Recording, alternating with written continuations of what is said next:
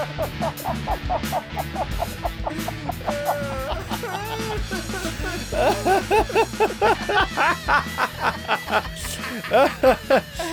wait, hang on. Wait, no, we've got the wrong setting on. We didn't turn off the festive switch.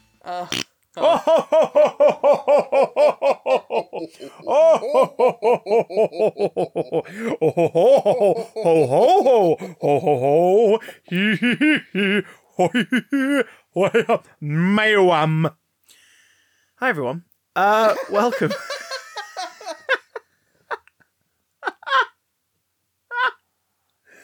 Welcome to Big Damn Cast. A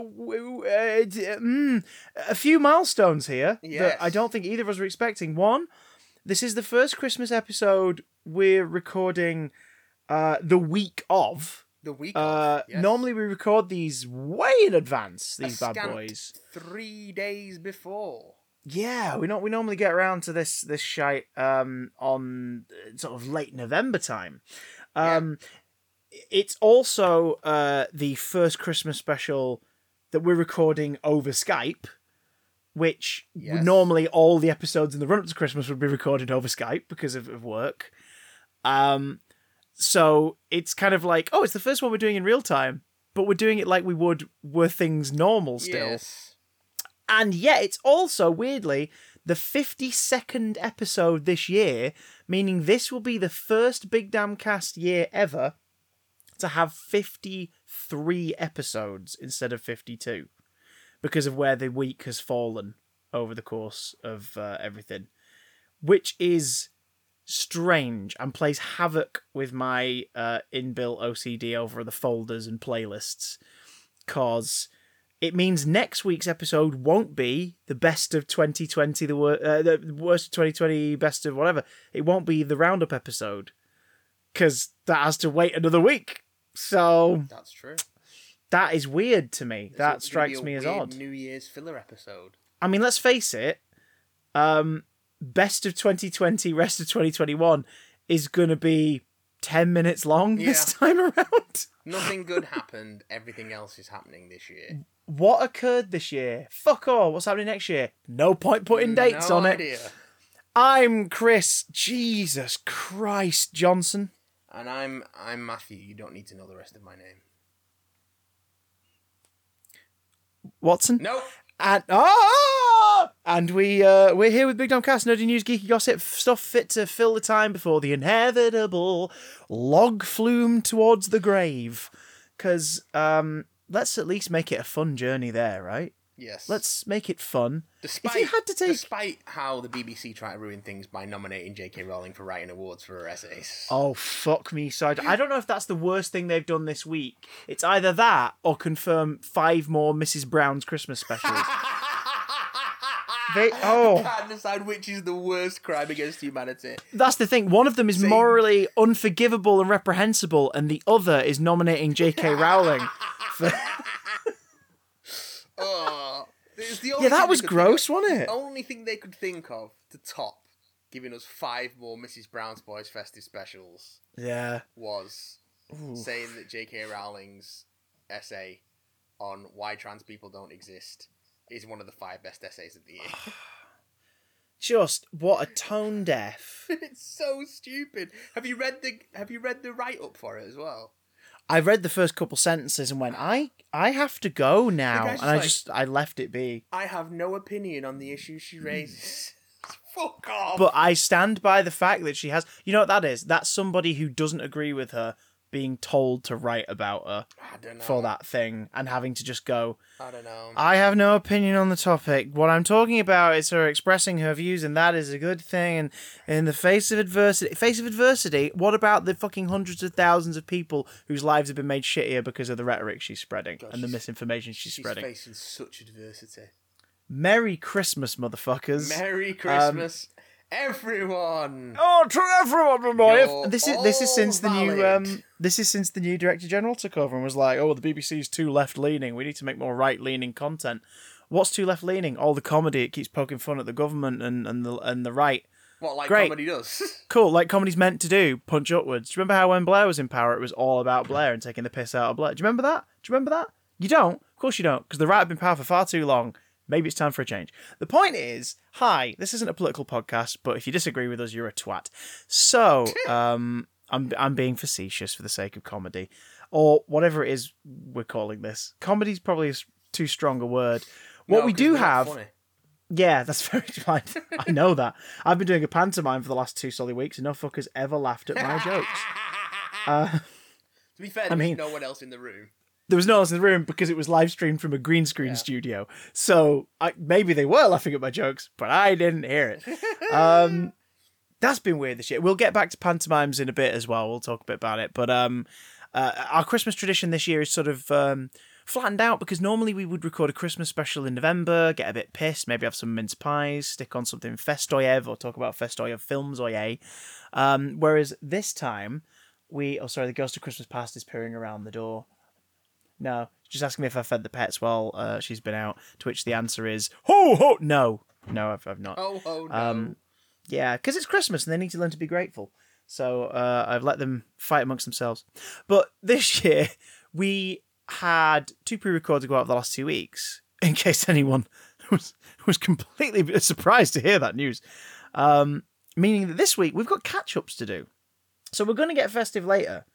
But first off, the 2 weeks we take off, yes, Disney just drops trow and unleashes a festive... You know the mashed potato mountain from Close Encounters? It was that, but it was entirely composed of Star Wars TV shows. Which is impressive, like the amount of fibre they've had to eat.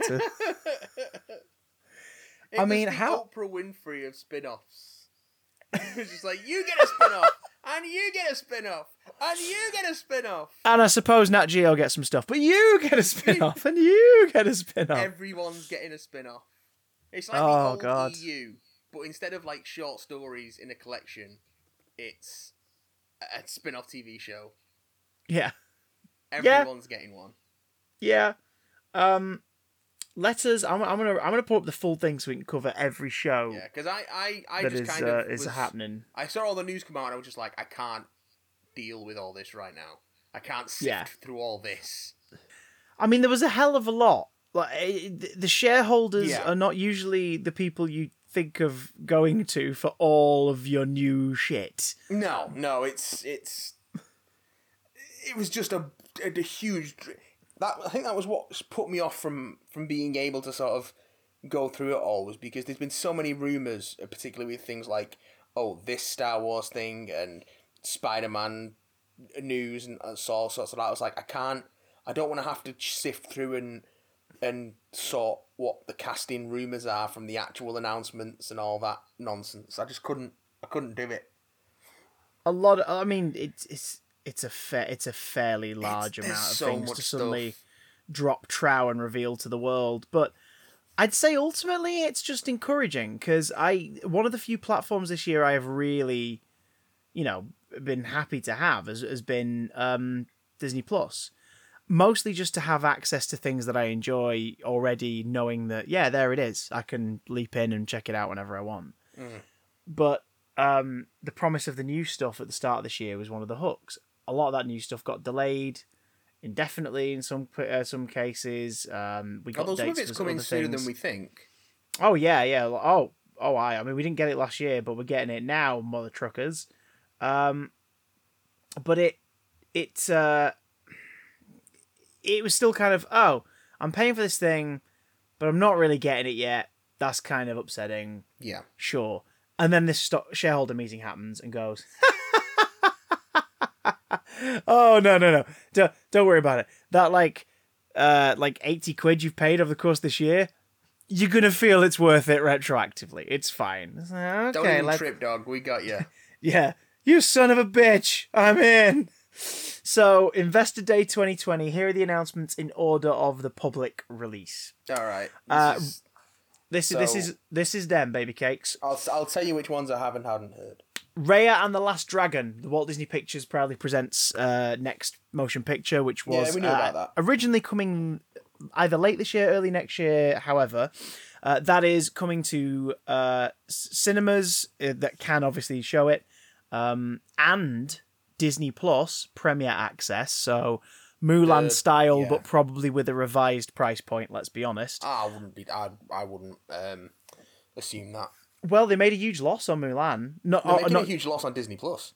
Yeah, but they made a huge loss on Mulan with that model. The second week it dropped down by like 78%. So I wouldn't be surprised if it was a revised price point. Failing that, they'll do what they did with Mulan and less than a month later put it out on physical media and digital download. Yeah. So I do want to see this, and if the reviews are decent but the price is stupid, I'll happily wait for the Blu-ray and pick up the Blu-ray when it comes out, or it's a bit cheaper. But yeah, Raya and the Last Dragon is coming March the 5th. Across Disney Plus, Hotstar, Hulu, and ESPN Plus, Disney Direct Consumer Services have over 137 million subscriptions. In 2021, Disney Plus will launch more markets, including Eastern Europe, South Korea, Hong Kong, and more. So, the expansion. It be happening, my lord. Yes. Also, launching soon are Star and Star Plus, general entertainment content brands outside of the US that will build on the success of Disney Plus, and it'll end up becoming the 6th brand title in the app across Europe and Australia and Canada going forward. Yeah. What this means is essentially a lot of the TV stuff that works within Hulu and Hotstar will be congregated into a, hey, have you got Disney Plus? Here's an extra category with reality TV, documentary TV specials that we wouldn't put in the other categories. Because, of course, the categories at the minute are Disney, Marvel, Star Wars, Pixar, and Nat Geo. So here's more things, everybody. Which, great, sure, new category. That's also where they're going to put their sort of adult-oriented movies as well that they got from Fox, isn't it? Yeah, Hulu will, Star Plus in other territories will launch exclusive original films produced by 20th Century Studios and Searchlight. So, 20th Century Studios is going to be in 2 divisions, including Searchlight. So Fox Searchlight lives on, which is encouraging to hear in terms of, like, at least the kind of films that will be released now that Disney have hold of it. Yeah. This I assume Searchlight and 20th Century Studios will also effectively replace, the old Miramax staple and Touchstone, things like that. The stuff that Disney would normally put out non-kids entertainment through. It's like, well, we can put it out through this now. Yeah. So let's head into the field for updates from ESPN. Basically a shitload of new football. American football deals have been made. Don't care. And we're skipping through. I mean, there's documentary. Okay, we're skipping through. I mean, what's the documentary stuff? You don't care. Okay. That's what it's called. Don't care. Matt don't care. Coming soon to Hulu. Speaking of Hulu, brand new series, Only Murders in the Building, is reuniting Steve Martin and Martin Short. It's a comedy season, with Selena Gomez joining them on that one.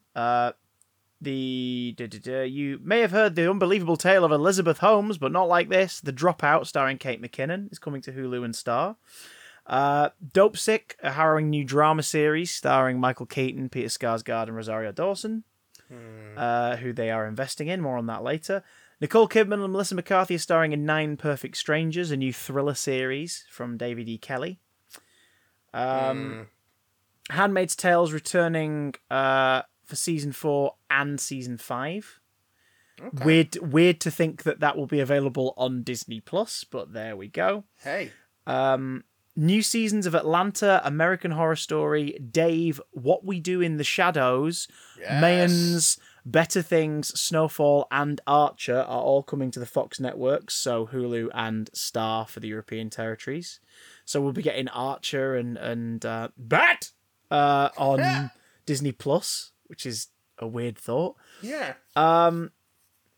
The Old Man, where Jeff Bridges stars as a former CIA operative who's forced to reconcile with his past, is coming to FX on Hulu. No word on whether that is a film or a series, but I imagine a series because it's FX. From creator Ryan Murphy comes American Horror Stories, a new anthology spin-off from American Horror Story. Oh, an anthology spin-off of the anthology show. Well, my main criticism of American Horror Story has always been that it's way too lax on itself as an anthology. So maybe this is one where I'll actually like it. Who knows? I don't know.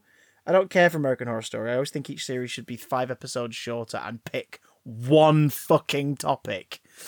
It's in an asylum. Oh god, that can be quite frightening and tense. Yeah, and there's Nazis. What? And also aliens. Huh? And Satan. Fucking pick one lane. Anyway, let's see how many episodes James Corden's in. Scripted anthology series from BJ Novak. Platform coming to FX. Okay. Character-driven stories about the world we live in today. We have Reservation Dogs, a new half-hour comedy series about 4 Native American teenagers growing up on a reservation in eastern Oklahoma. Currently in development from co-creators Sterling Harjo and Taika Waititi. So they're FX continuing their relationship with Taika. It's taken 1,000,000 fucking years, but Brian K. Vaughan and Paya Guerra's Why the Last Man is coming to Disney Plus through the FX and Starz extension. Don't believe you. Starring Diane Lane. So that is on its way. I will believe it when I see it with my own peepers. Well, when I sit down and watch that first episode, I will believe it. Something else you're going to see with your own peepers. Fargo and Legion's Noah Hawley is bringing us Alien. FX's TV series spinning out of the world of the 1970s classic. I see. Apparently, they've got multiple Alien series in development. Well, that's the first confirmed. That's the first project, and it's currently in development. Is the category. So basically, we're having meetings, and it's going to happen, but we don't have a surefire plan yet. So everyone, hang tight. I'd like to see more Alien stuff that James Cameron. That Ridley Scott leaves the hell alone. Yeah. Lastly, for FX, they're developing a retelling of James Clavell's saga Shogun, which is coming to FX, which has its title, but currently no other information. Okay. It's Always Sunny in Philadelphia is renewed through to season 18. Nice. Making it the longest running sitcom in American TV history, live action. Now for Lucasfilm. At the time, their announcement was catch up on the new series of Mandalorian. As of today, and again, following on what we're going to be doing in a bit after this, guys, spoilers for Mando Series 2. Yeah. So tread with caution from this moment on. As of today, there is no confirmation of Mandalorian Series 3. But that may be because the characters will be involved in a different story, which we'll get to. So, yeah, that it was odd. People thought that was strange because they said that there were 10 Lucasfilm projects to talk about, and they only announced 9. They announced 9 and mentioned Mandalorian catch-up on Series 2 now on Disney+. We now know what the 10th is. As of the end credits of The Mandalorian episode 16. I would be shocked if there's not a season 3. Yeah, I think if we're getting a season 3 of Mando proper, it'll be after that. So probably a 2022 season, which is fine. We have a lot of Star Wars to look forward to. There's no rush. From the way that Pedro Pascal's been talking on social media, it seems like he's not done with it. So yeah, and maybe he's in the thing we will mention later. Who knows? That won't surprise me. Who knows or dares to... Because there's a massive thread left open at the end of episode 16 where it's like, no, but where are they going with that, though? Where's... Forget that thing. Where's Din's story going to go now? Yeah. After he gets hold of the thing. Anyway, Rangers of the New Republic, an original series set within the timeline of The Mandalorian, is coming to Disney+. So, Rangers of the New Republic, no cast or anything announced as of yet, but likely to be a vehicle for, or was intended to be a vehicle for Cara Dune, perhaps? Because it seems to be about law keepers and marshals and rangers and cops of the New Republic. So possibly, I mean, hell, if they turn around and went starring Timothy Olyphant as Cobb, what's it? Yeah, what's his name? What's his name again? Cobb Vanth. Cobb Vanth. Yeah, I'd be like, yeah, sure, fucking bring it on. Ahsoka. A new original series starring Rosario Dawson, set within the timeline of The Mandalorian, is coming to Disney+. So this will either be set pre the Jedi episode of Mando Series 2 or post. Probably post, considering the Rebels story is apparently not done as of The Mandalorian. So, yeah. Andor, an original series set in the Star Wars universe, is streaming 2022. It is already well into production. We knew about this. We knew that a Cassian Andor and K2SO series was in development. We now know what it is, and that it is, of course, set before Rogue One, because otherwise, the fuck? Diego Luna, he's a great actor. I didn't rate him in Rogue One. I hope we get to see a little bit more charisma. I thought he was good. I hope we just get to see a bit more charisma and levels from Cassian Andor this time around, because I always found Cassian so boring. I was like, oh, for God's sake. But I think a lot of that was down to just the screen time for the character. Yeah, an interesting story and not much room given to explore it. Well, now we get the room in Andor. Which, to be fair, is a very Star Wars sounding name. Andor, a Star Wars series. It's like, oh, okay, sure. Obi-Wan Kenobi, which we knew about. It is coming to Disney Plus, but the big reveal here was of another cast member joining the show. Hayden Christensen returning as Darth Vader. Which is an interesting choice. Because, he's in a mask, right? Does it have to be Hayden? I guess Hayden just went, look, I've got a very free 2021 and I still have the platform shoes. So if you want to, I don't mind. I know Pedro's not in the suit all the time, but he's in it a bit and gets paid. So I could do that. I think he's been in the suit a lot more for season 2. You can tell when he's in the suit because he has broader shoulders than the other performer. Oh, okay. I noticed that in the last episode. Really obvious. I was like, "Yep." Now I can play the drink when it's Pedro game. I can believe the next. In fact, I'll drink now. It's Coke. I believe the biggest reason he wasn't in the suit that much for season 1 was scheduling. Wonder Woman 84 as well. Yeah. Been filming that like a bad boy. I believe he's been in the suit much more for season 2. Yeah, he's so good. But yeah, Obi-Wan and Anakin. Who'll have the high ground? Probably McGregor. He's slightly taller. Hey! We got a sneak peek at Star Wars The Bad Batch, the new animated series spinning out of Clone Wars. Yeah, I'm slowly making my way through Clone Wars. I'm at the start of season 2 now, so I'm late season 2. I'm at all the Mandalore stuff. Yeah, I'm enjoying it. I'll probably get there by the time this airs. Where you're at right now is kind of sort of the Saturday morning cartoon filler season. It's not great. It's got fun moments, but it's mostly just sort of comfort food in the background. Yeah, what was the last one I watched? I think it was. I mean, have you had what's his name? Is it Cad Bane? Oh yeah. Yeah, so there's some interesting characters rock up. We're like, oh, they're kind of cool. I think the one with the brain worms was the one I watched. Well, that's season 2, isn't it? Yeah. That's what I mean. Oh shit! Oh, so you're on Geonosis. Yeah. That's where Geonosis now, I think. But that's where it starts to keep with arcs. It has arcs now going forward. Yeah, it's more fun from where you're at. It's like when you introduced me to the American Office. It's Office Series 2 rules. Just skip to Office Series 2. Yeah. So the Bad Batch, clone troopers, and I mean the trailer even ends with the Clone Wars logo burning away to reveal the logo for the Bad Batch. So it's the same sort of art style, meaning that even though Rebels was similar, but Resistance and everything looks completely different. If you want to stick with that aesthetic, the Bad Batch. Some of those characters turn up in Rebels, so presumably that'll be filling in the gaps for Captain Rex and the crew. And there's a lot of Tarkin as well in the trailer, which does make me happy. Interesting. Star Wars Visions, an original series of animated short films celebrating the Star Wars galaxy through the lens of the world's best Japanese anime creators. Ooh. So effectively, the Animatrix for Star Wars for a whole season. The Anakin. Do you remember when people thought that was going to be a new thing after the Animatrix? The only other studio that attempted it was still Warner's. It was Gotham Knight. Yeah. Which was sort of just before The Dark Knight came out. Yeah. They released Gotham Knight, and it was just 6 short films, all in different animation styles, set in the world of Bale's Batman, Nolan's Batman. And it's great, but it's kind of yep. And then the tradition died. Well, it's back now, but with Star Wars and anime. And I'm intrigued. I can't lie. Color me curious.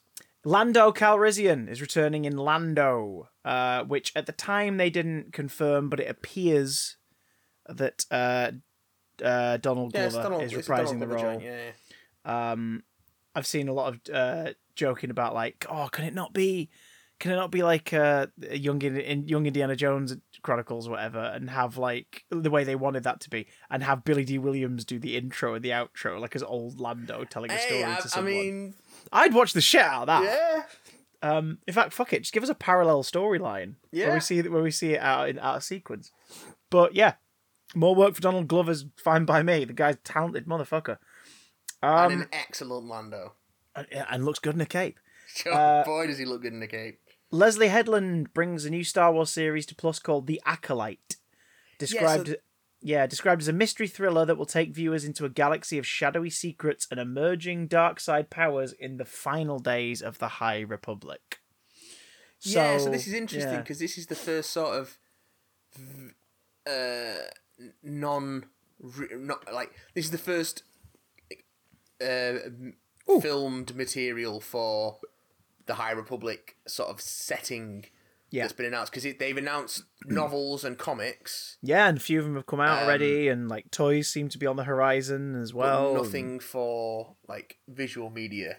So this will be interesting. This is going to be the live action Star Wars series that your emo teen self wished it had seen, boys and girls. It's the closest we're going to get to a Knights of the Old Republic.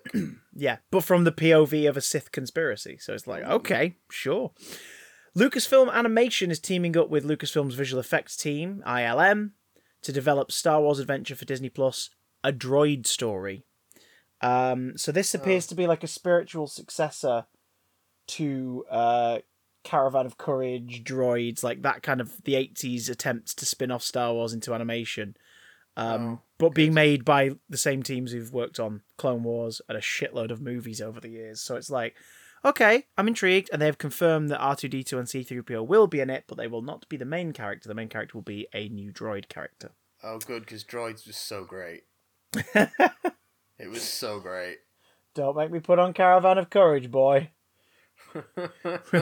We'll Ewok it.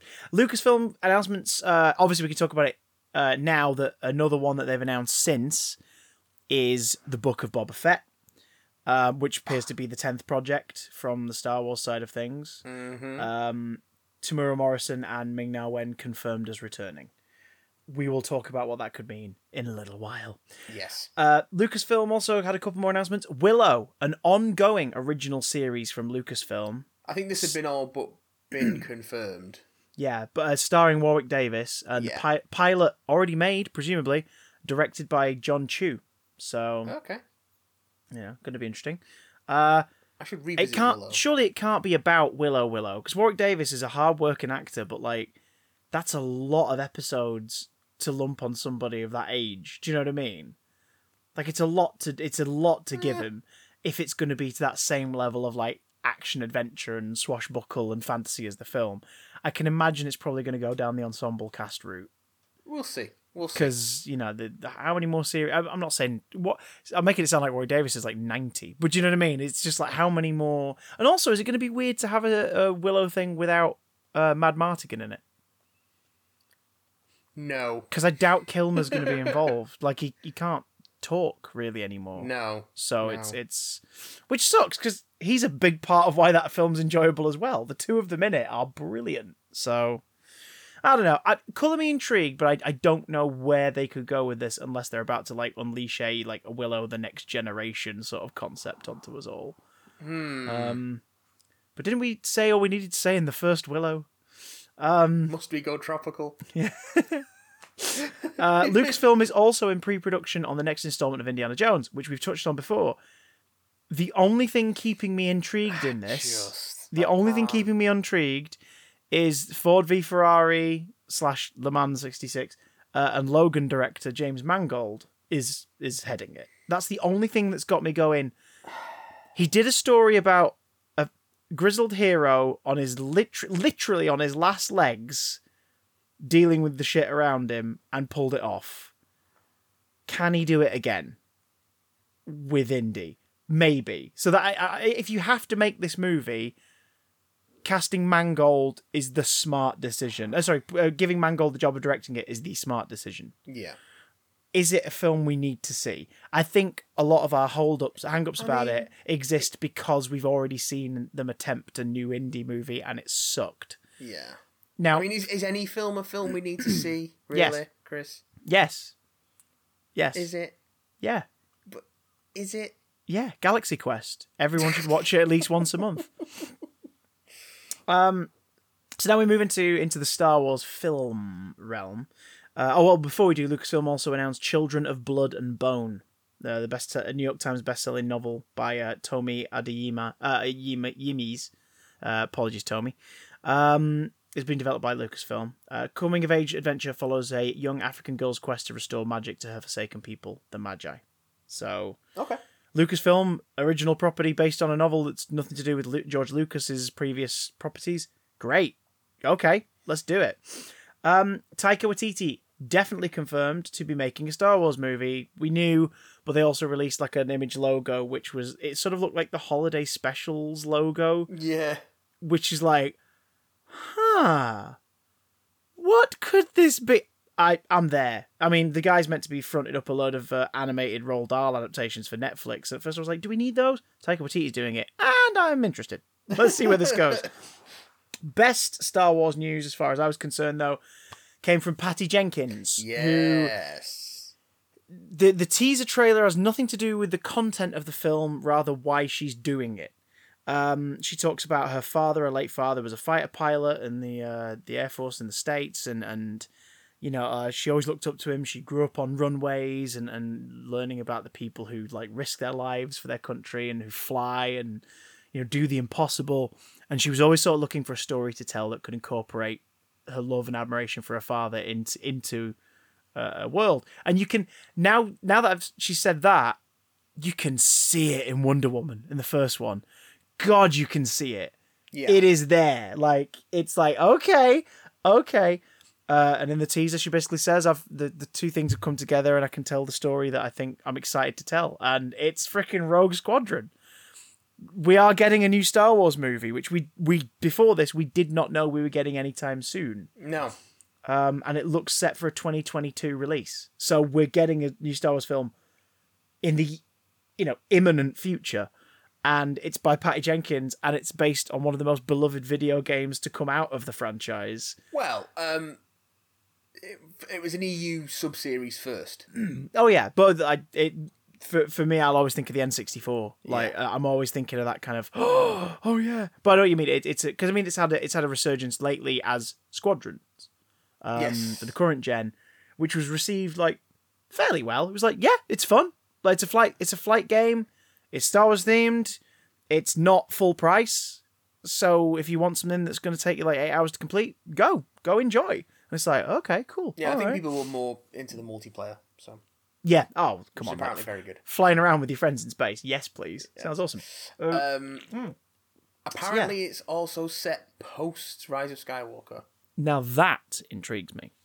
Because it means we're not about to get a rejig of any previous Rogue Squadron stories from the because you'd have from to the Legends universe. Yeah, Wedge and Luke. I mean, you could still have Wedge in this because we know he's alive thanks to Rise of Skywalker making a cheeky little cameo. So I don't think he will be though. Oh, he will. That'll be why he did the cameo. So we could be like, yeah, fuck it, sign me up, sailor. Nat Geo, we've got a documentary on Cousteau, Jacques Cousteau. Called Cousteau. From executive producers Brian Grazer and Ron Howard, the fourth installment of Genius will premiere exclusively on Disney Plus and is all about Martin Luther King Jr. Cool. Secrets of the Whales, narrated by Sigourney Weaver for Nat Geo. And Jim Cameron and Nat Geo explorer Brian Skerry shot it. So there we go. Okay, that should be. He's got to do something whilst putting Avatar releases back again. A Real Bug's Life is an adventure into a world beyond your imagination where life is a completely different scale and little creatures rely on amazing powers to make it through the day. So that is definitely a, hey... Post-Brexit Britain. Now we're... That's definitely a, hey Disney, hey Nat Geo, now that like we're working together, can we make a documentary but use sort of the title of one of our films? Yeah, sure, why not? I'm intrigued. The teaser promo image for it is this insanely high definition shot of a tiny beetle with psychedelic colours all over it. And I'm like, okay, sure. Take me there. Let's go. America the Beautiful, an ambitious story of North America. So, propaganda.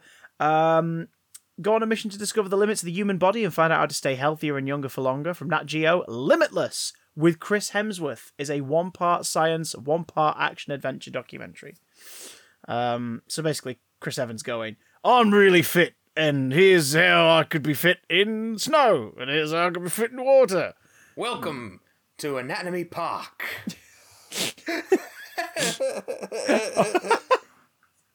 Oh God. Darren Aronofsky has teamed up with Will Smith to this is only the do you know about this? Father. No, it's a documentary. It's a documentary about the secrets of the planet's most extraordinary unexplained phenomena. So Darren Aronofsky's shooting it. Oh, what? Will Smith is hosting it. What? So essentially, the Chris Hemsworth one and this one seem to be the continuation of the World According to Jeff Goldblum formula of like, we're going to take someone who you love, who can deliver these stories and be passionate about it and be interesting. I think it's a good call. Like, if they've got the money, yeah, all right, sure. Like, get more people interested into the National Geographic stuff who maybe wouldn't have checked it out before.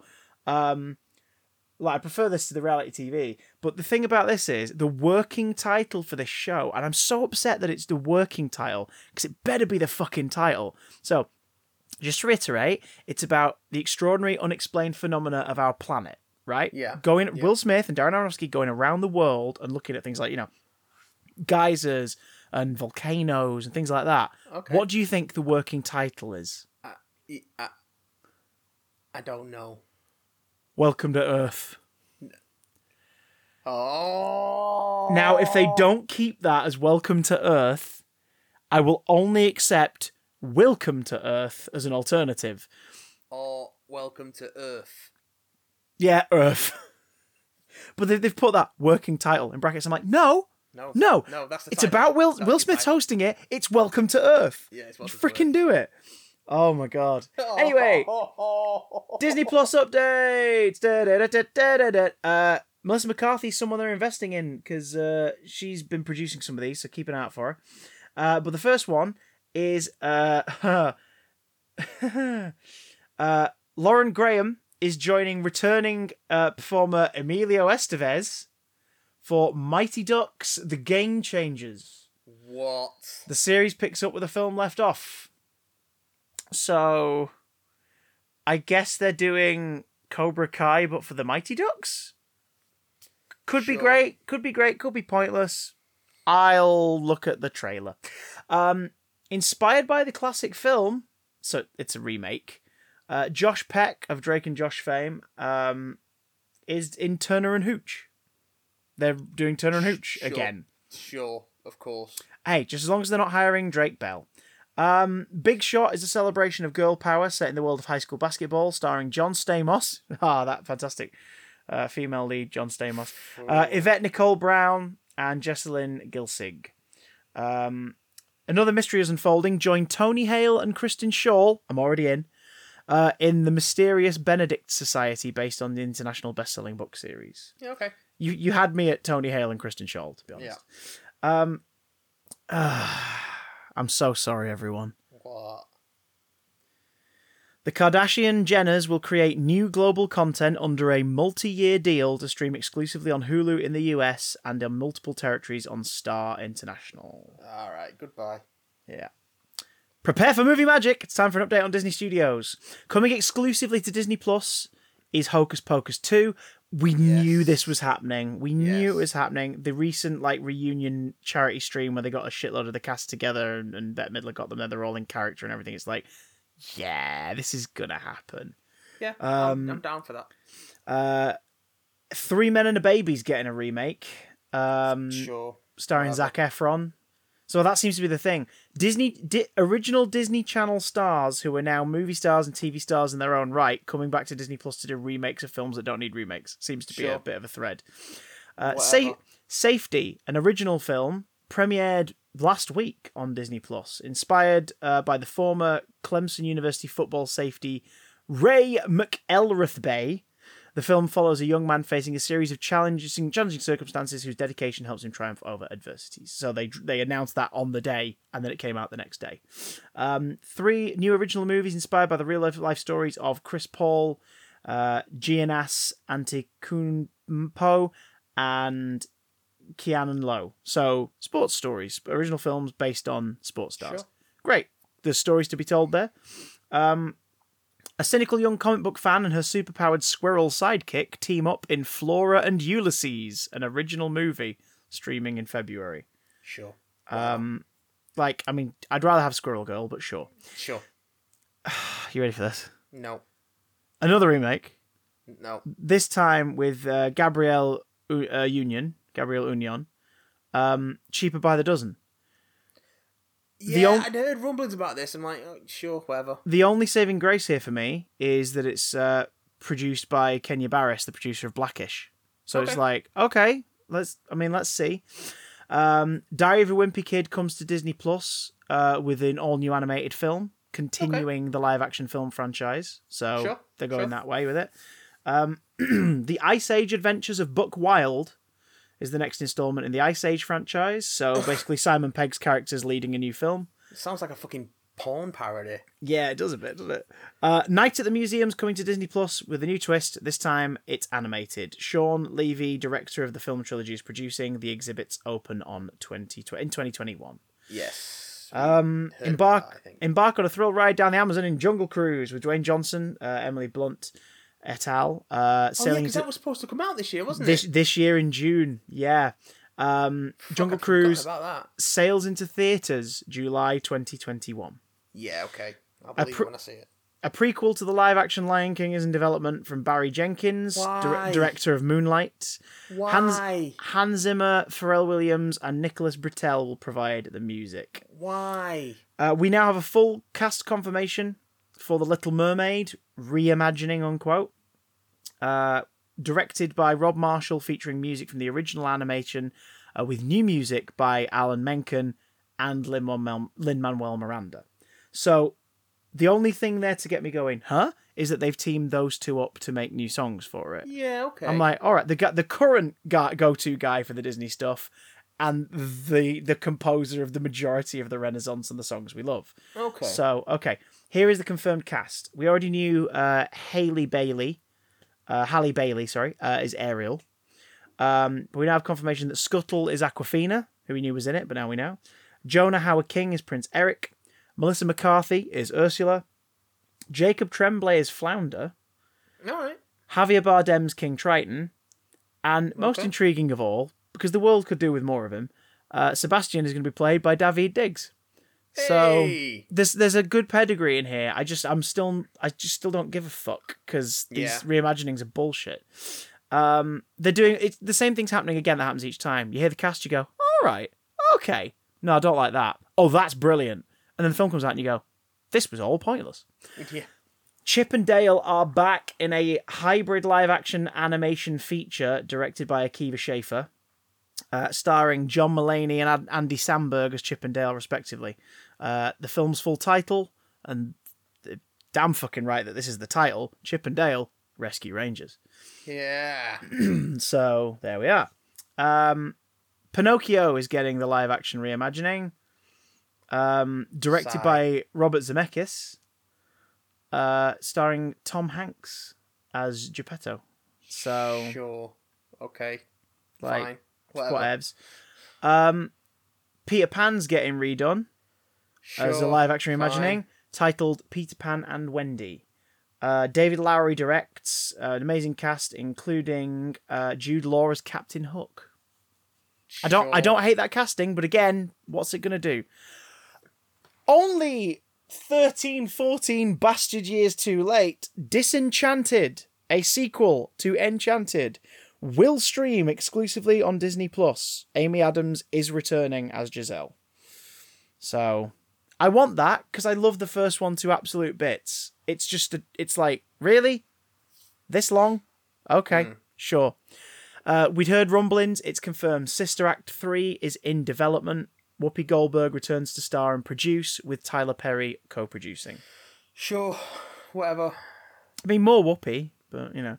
They're not that good. They're not as good as you remember them being. The second one's pretty damn great, but then it was remade as a better movie called School of Rock. Anyway, So, because let's face it, they're the exact same film. The only difference is one is a troubled school and one is a posh school. That's the difference in terms of the overall plot of the film. Obviously, there are bigger cultural differences in there, but it's the same structure. Also, the exact same structure. One isn't. I'll leave that up to the listeners to interpret. Raya and the Last Dragon, they revealed some more of the character designs. Yeah. Including Ongis, these tiny little fuzzy animals in hats because sidekicks. And the actual dragon itself, Sisu, looks freaking gorgeous. It's a gorgeous design. In a world where we've had a million How to Train Your Dragon films, it's tough to find original designs that don't make you go, yeah, but they did it so much better. They found a design and it looks really good. This got me harder than a fucking something that gets hard. Disney Animation's first ever original animated series are coming to Disney Plus.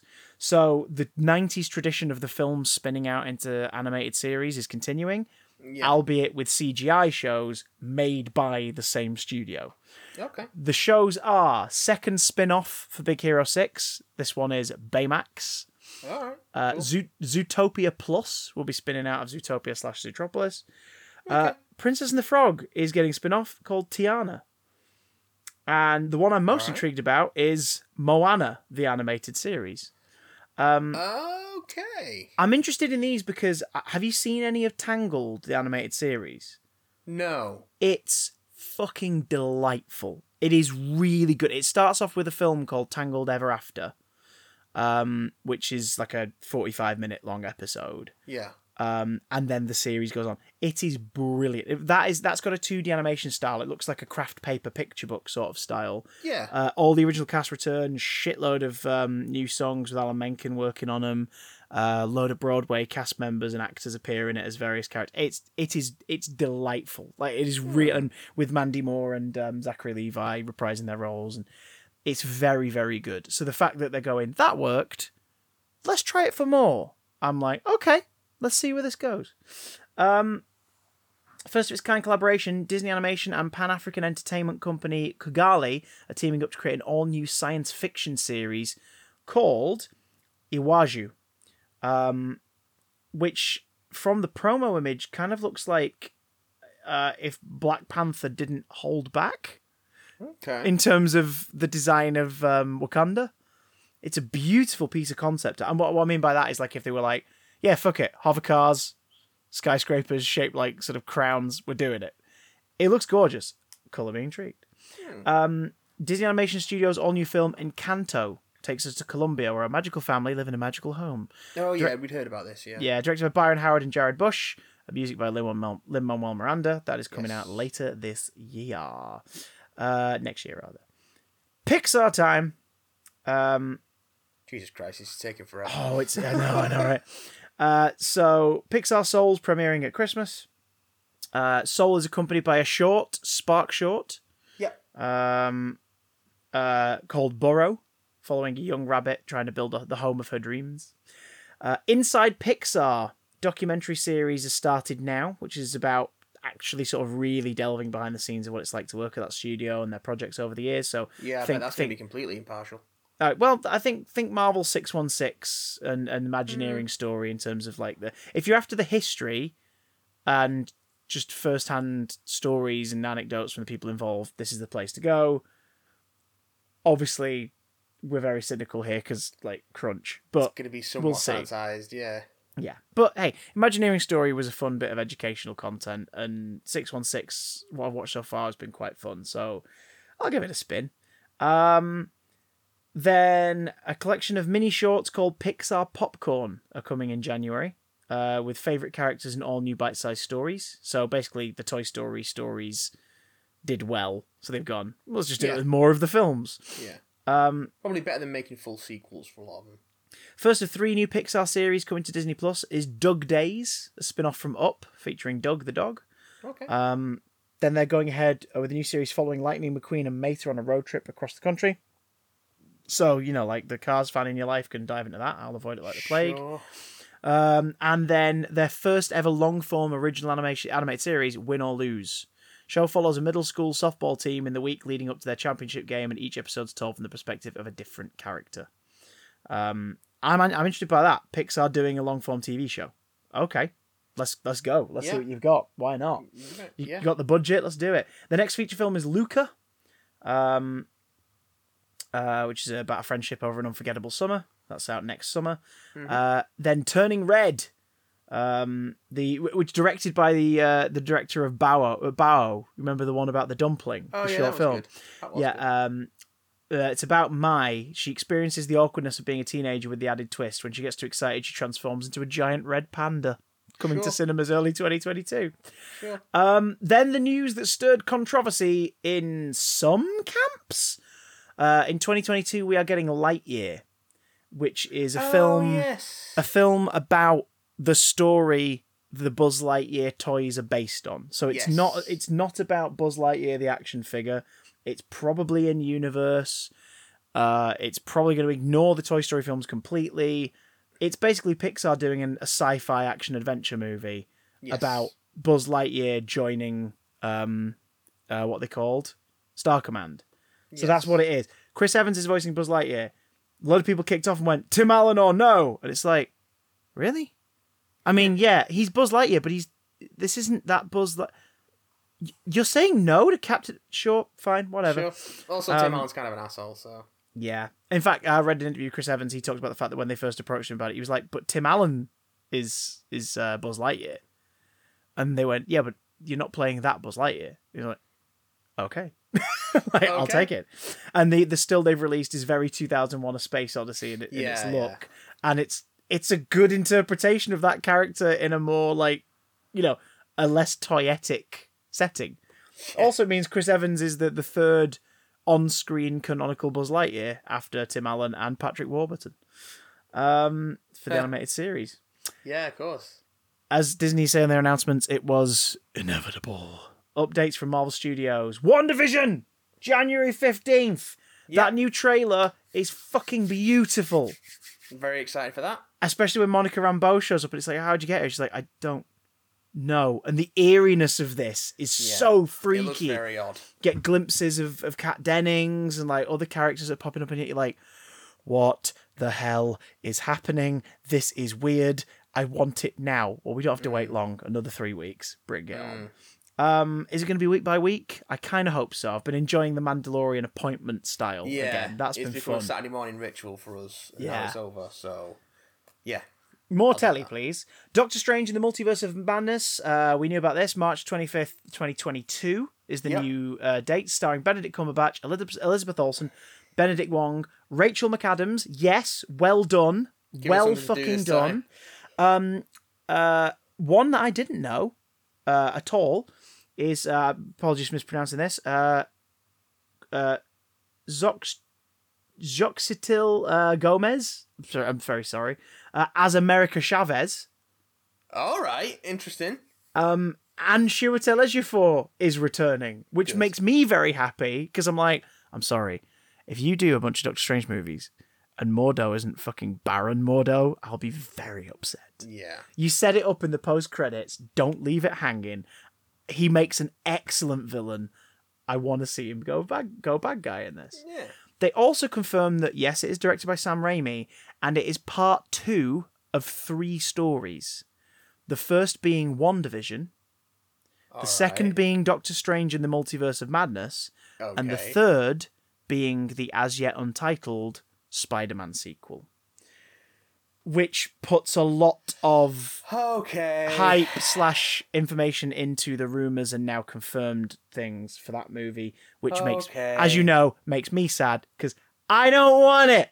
I don't particularly want that either, but hey, we'll see what happens. But knowing that Sam Raimi's involved in its inception gives me some faith, at least. Because if they are going to turn back to his era as part of their next story, at least he's setting it up in this film. But also, they'll have already filmed that Spider-Man film by the time they film this. Oh no, this has already been in production. They've not done location. Yeah, they've not done location stuff. Oh shit! All right. Yeah, they've been squirreling away. They've been squirreling away on this one. You've probably noticed Elizabeth Olsen's been relatively quiet on a lot of social media.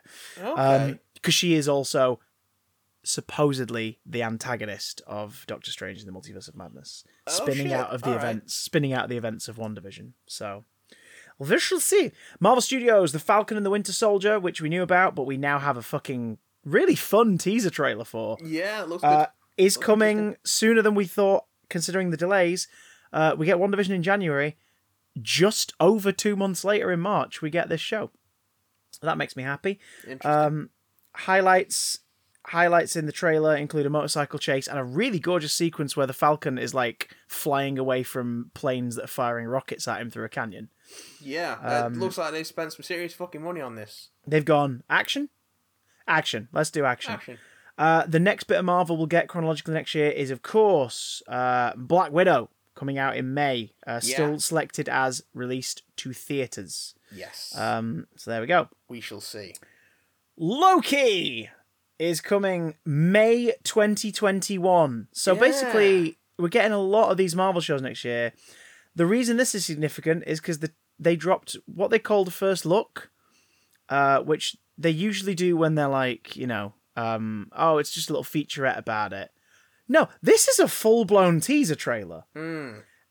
And fuck me, does it look good? Yeah, it looks really interesting. It's what we thought it was. It's Loki dealing with the time and thingy intervention agency. And Owen Wilson is indeed playing that character who was basically a knockoff of Doctor Who in the Marvel comics after they weren't allowed to use him anymore. And the settings are great. They're calling back to recent designs, like the whole presidential stuff from a few years ago. Like he's literally there with the goddamn button and the green waistcoat. Some people have spotted similarities with the plane sequence to a real life conspiracy about a guy who apparently went missing mid-flight. DB Cooper. Yeah, and the way he's dressed in it, and it's like, wait, no, it looks really interesting. I am so intrigued by this now. Yeah. And it's great to think we're getting it way sooner than we would have done as well. Like we were going to be getting this much later, and now no, it's a trilogy. Like January, March, May. There's your 3 Marvel shows. Impressive. Speaking of, in summer we get What If, a trailer that gave me freaking goosebumps. Oh yeah. Especially because you don't think of the words "what if" as being remotely sort of like what, like atmospheric or whatever. But as soon as Jeffrey Wright's saying that at the end, I'm like, hairs on arms, standing on end. It looked gorgeous, and it's kind of sad to hear T'Challa talking because you're like, oh god, is this technically the last thing that's going to be released after his passing? Like, because everybody recorded their stuff for it a few years ago, so. And nearly every person's reprising their role in the this trailer as well. Only really shows us like 3 or 4 of them. Like there's a lot left off the table. But Sam Jackson, Haley Atwell, Michael Rooker, like you hear them all in the trailer. Shang-Chi, Legend of the Ten Rings. We're still getting it next year, and we're getting it in July. In fact, Simu Liu, who's playing Shang-Chi. Has been very openly talking about the fact that, we've been filming it. Like, we're making it right now. Yeah. It's happening. Cast list, interestingly, no longer lists the Mandarin. So either they're hoping we forget, or the character is going under a different pseudonym. Yeah. We'll see. Ms. Marvel, we get a little reel showing some of the filmings already happened, with Iman Vellani in the role. Looks like they're really focusing on the family aspect. She's way younger than I realised. She looks super tiny and like a proper youngster. So I guess they're going for the whole, let's do it. Kid superhero. Let's go. I think she's supposed to be like 14 when she starts off, isn't she? So I think that's... 14-year-olds are younger than you think they are. Yeah. I'm just old. I'm close to the grave. Also, we watch a lot of TV shows where fucking 25-year-olds are playing 14-year-olds. That's true. So... She's not only playing Ms. Marvel in Ms. Marvel, she's reprising the role in Captain Marvel 2, now confirmed, coming out late 2022. Great. Brie Larson, of course, reprising her role as Carol Danvers, and Monica Rambeau, played by Teyonah Parris from WandaVision. So cool. Based on Ms. Marvel and Monica Rambeau being in it, it's set present day. So we have a Captain Marvel movie set present day. Yeah. All right. Eternals. I don't know what's going on with the date. They don't mention it. So it was penned in for next November. Maybe it still is, but no confirmation or whatever. Just a reminder of who the cast are. Which is weird because that's done. Yeah, we would have seen it by now. Yeah, so. That's in the can, so odd. Haley Steinfeld is indeed playing Kate Bishop alongside Jeremy Renner in original series Hawkeye. Yeah, that's been filming. Seen bits of that. And it looks like they're just flat. Was it Pizza Dog? So, yeah. Additional... Interesting to see how they use elements from that story with this version of Hawkeye. I mean, they'll find a way. Like, they'll find it. Sometimes they just repurpose titles, don't they? I mean, Age of Ultron had fuck all to do with Age of Ultron, but it made for a good title for that story. It's just like the imagery they're using as well, which is from that run. I'm just curious as to how they're going to sort of... what they're going to use. I mean, I guess it depends on when it's set, too. Yeah, I suppose.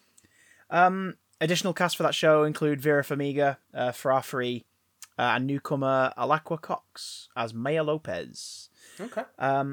She-Hulk arrives to the MCU, and she pulled the fucking wool over our eyes. Tatiana Maslany is playing Jennifer Walters and She-Hulk, with the additional information that not only will Ruffalo be appearing in the series as Bruce Banner, which he'd also denied. Yep, but Tim Roth is returning as Abomination.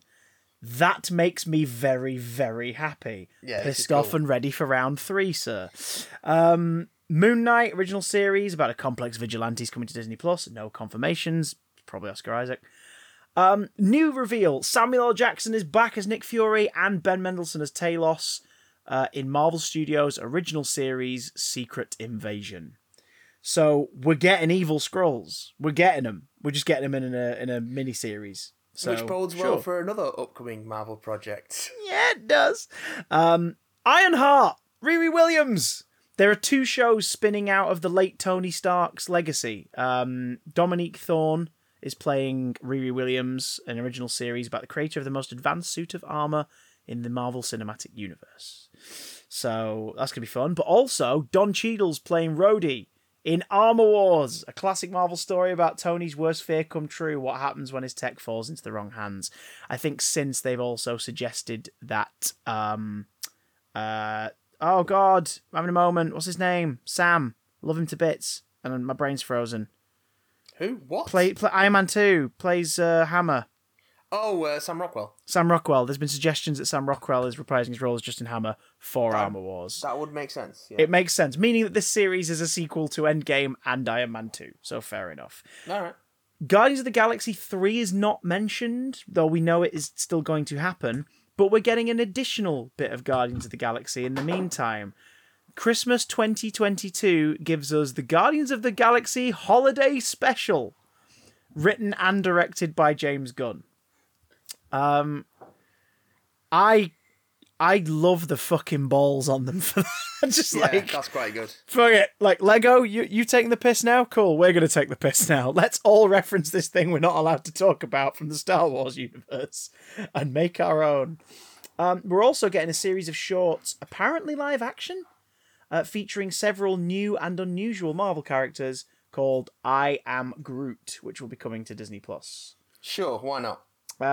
Christian Bale is not only confirmed for being in Thor Love and Thunder, but holy shit balls, he's playing Gore the God Butcher. Which is... the best choice. Interesting. Best choice. That's a pretty fucking good choice. Blade with Mahershala Ali. We've known about this since last summer. No date as of yet, but it's on its way.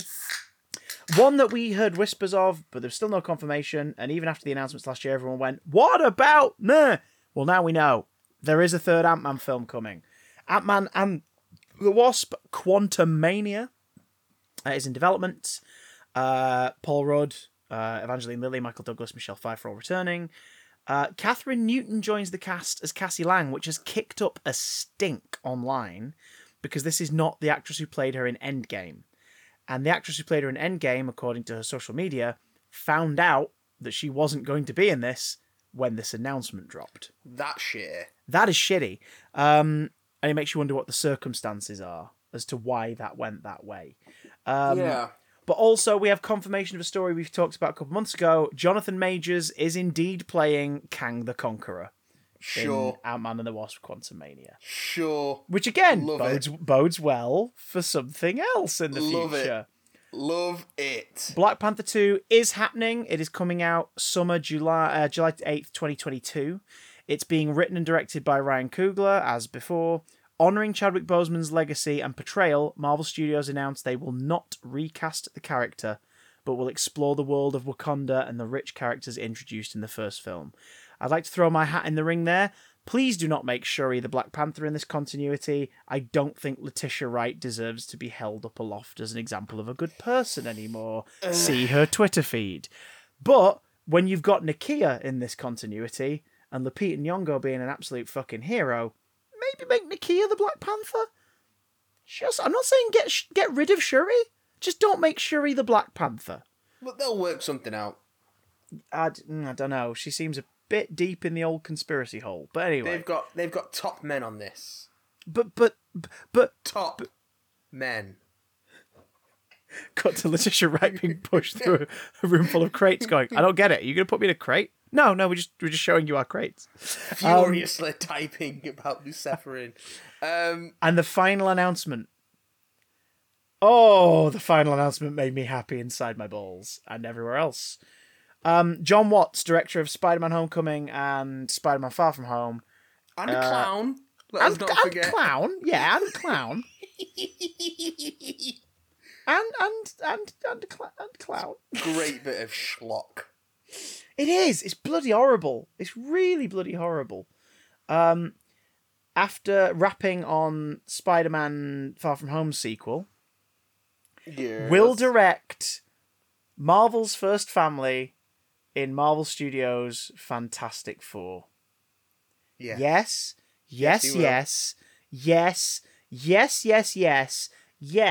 And what I love about this even more is, we've talked about it before, there's an Easter egg in Far From Home about Fantastic Four. When he's swinging through the city at the end with MJ. Now, on the billboard behind him, Avengers Tower is being worked on, and the thing says, it's all these billboards up on the construction site, and it says, "We can't wait for you to see what's next." And it has a 1 in a circle, and then a line, and a 2 in a circle, and a line, 3 in a circle, and a line, and then a question mark in a circle. Now, that's the last film of Phase 3, so it could just be it's a little cheeky bit of set design to be like, Phase 4's next, like, hey, this is going to be great, we can't wait to la la la. Because obviously Far From Home came out, and then like 3 weeks later was Comic-Con, where they announced all the stuff that was happening.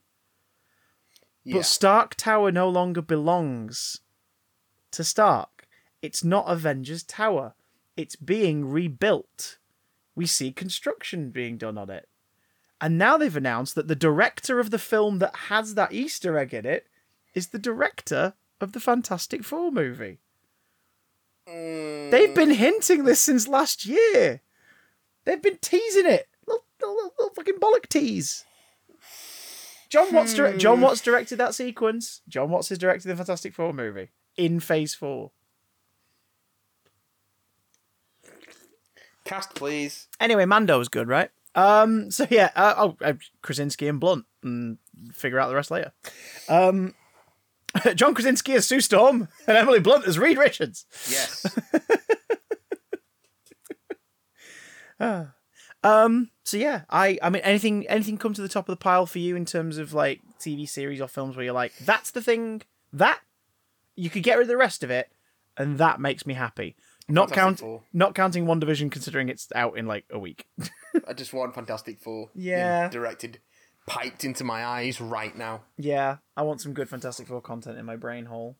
Yeah. That, or after the pitch trailer, Rogue Squadron, because just like Patty Jenkins' pitch in that trailer, it's like, I want to hear you tell this story to me. I want you to tell me this story.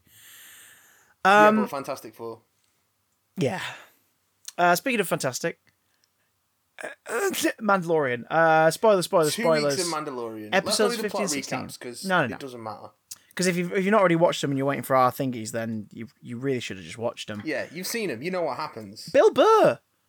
That was probably my least favorite episode of the first series, the heist one, getting the Twiller I like the kind of heist thing. one a lot. Like I thought it was fine, but it was the one where when I look back over it, I was sort of like, that's the one where I'm the most indifferent. I think I'll see it differently now because this was its payoff, at least for Bill Burr's character. Because let's not forget, they shot this season without knowing what people were going to react to the first season. Like most of they were shooting this when before the first season had finished airing. Yeah. So it's not like they've had time to go, oh, what do people really like about? And it's the same director of this episode was the director of that one too. So they obviously were like, here's the long game. You're going to tell part one of his story here and part one there. Part two in this series.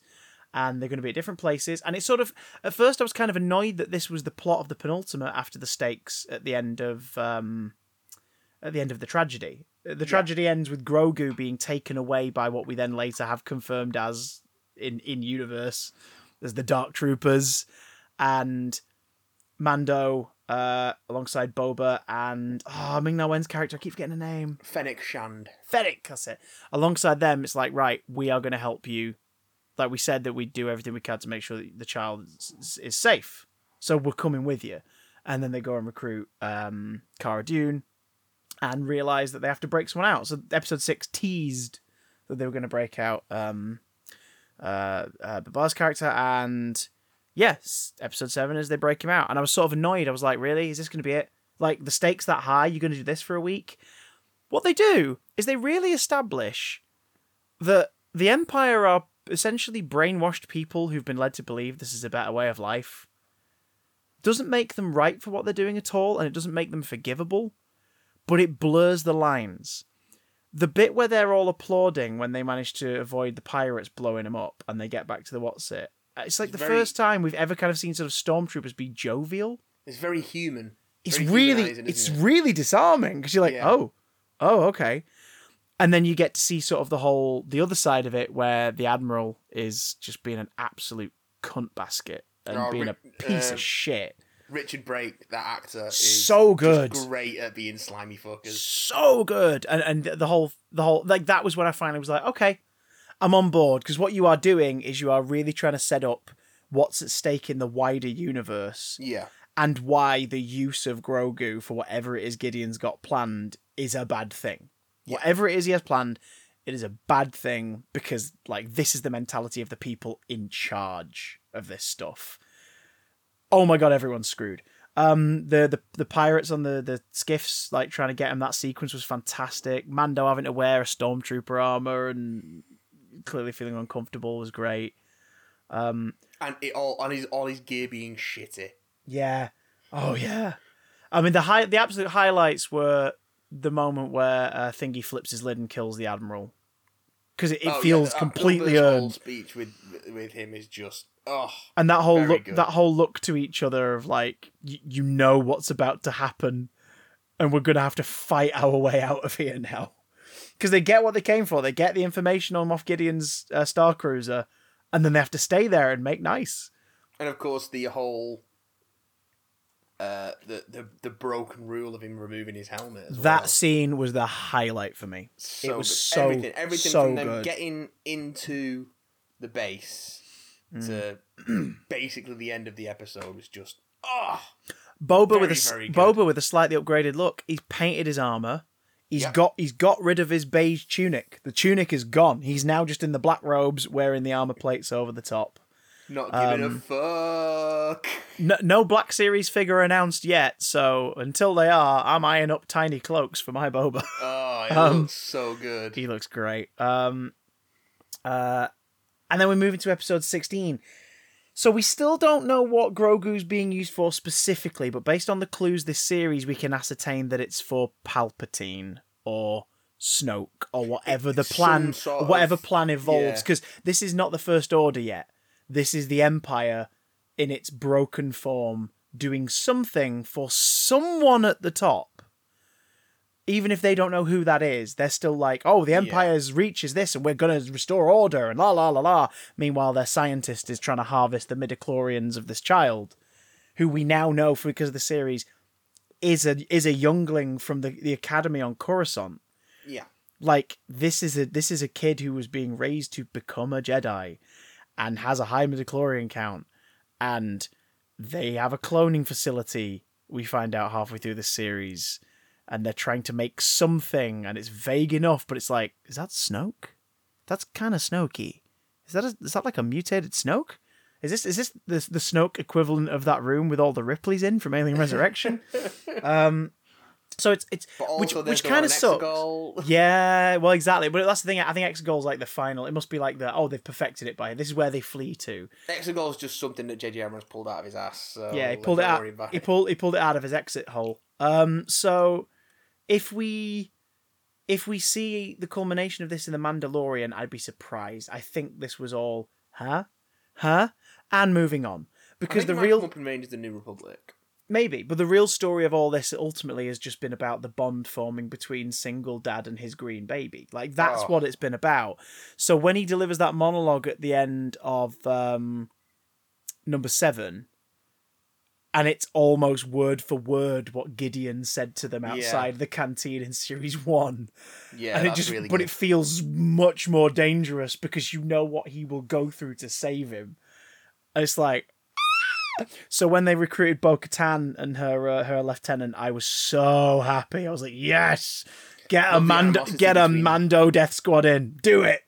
Love the animosity between Bo-Katan and Boba as well. Yeah, the idea again further reveals that you're not a Mandalorian. It's like, it's my father's armor. Like, why does that? So is she being racist because she knows his father is not a thingy? But then you realize, no, she's being racist because he's a clone. She's being clonist. Yeah, she's being clonist. She's like, no, I've heard your voice 1,000 times, she says.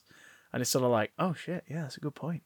That's a good point. Also, Jango was sort of an outcast from Mandalorian society. Like, he basically he was a foundling and then eventually ended up as a bounty hunter doing his own thing. He's not. And now we know that, like, we have more sympathy for that side because we've seen it through Din. Like, we've watched Din's story, and Din and Jango's stories were basically the same up to a point. So it's sort of like, I love the levels of that. I love that little scuffle in the bar ending with 2 flamethrowers just blazing into each other and then getting them nowhere. It's like, what are you fucking doing?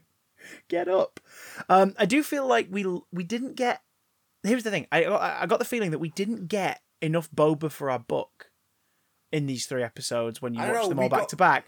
We got more Boba than we ever got in the original That's trilogy. true, but like it's sort of the tragedy makes a big point of being like, this guy's on your side, look what he's capable of, holy shit, here we go, boys. Like episode 14 is like, here we fucking go, the Mandalorian's got Din teaming up with Boba Fett.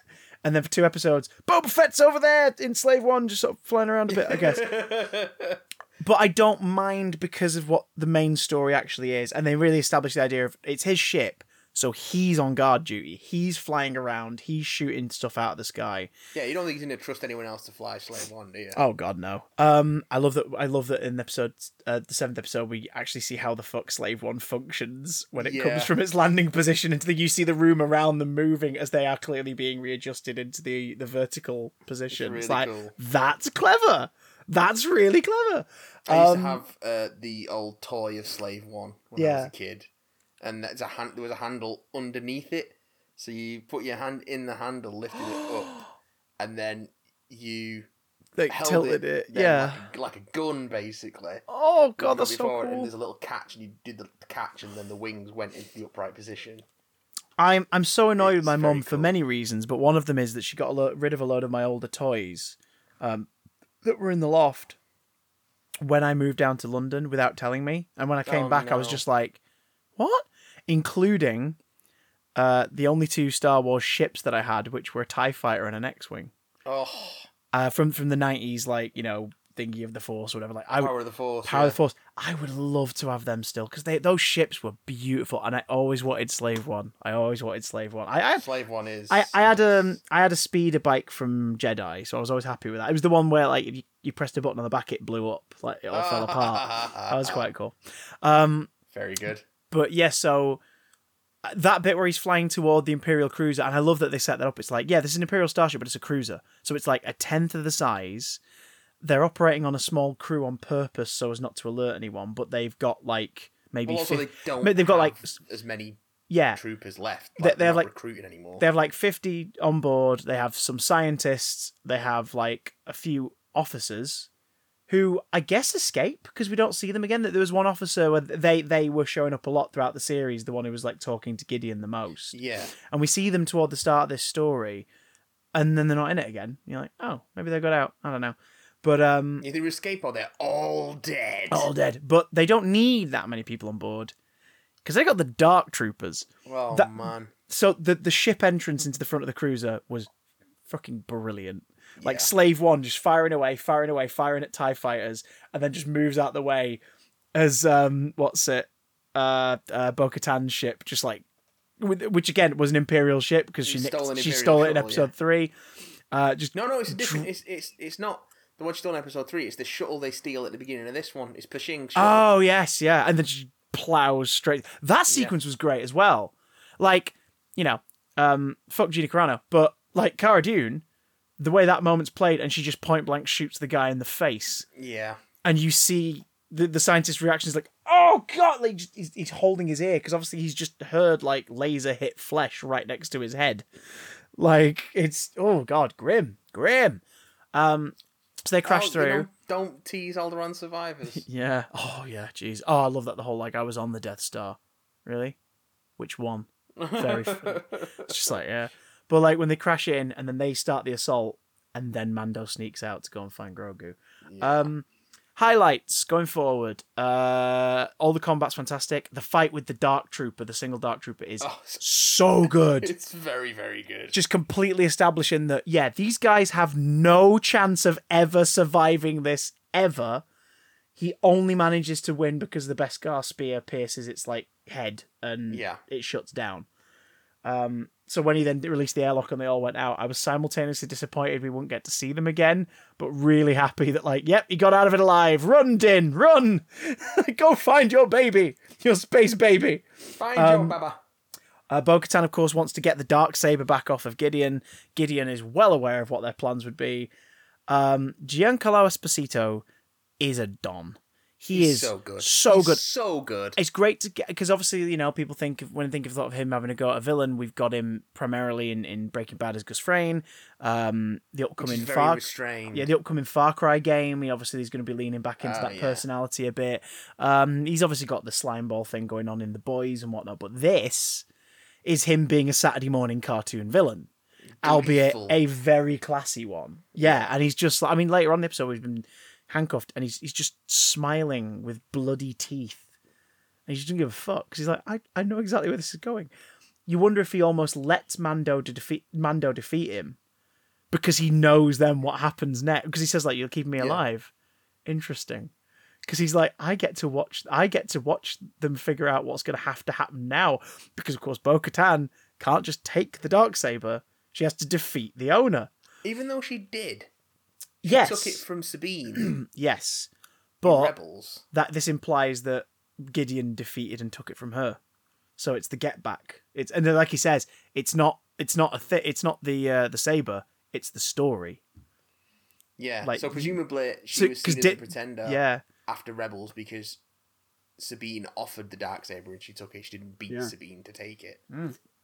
So like she's been determined and now Mando's got it. And it's complicated, and that's the thread I'm interested in seeing them follow up on.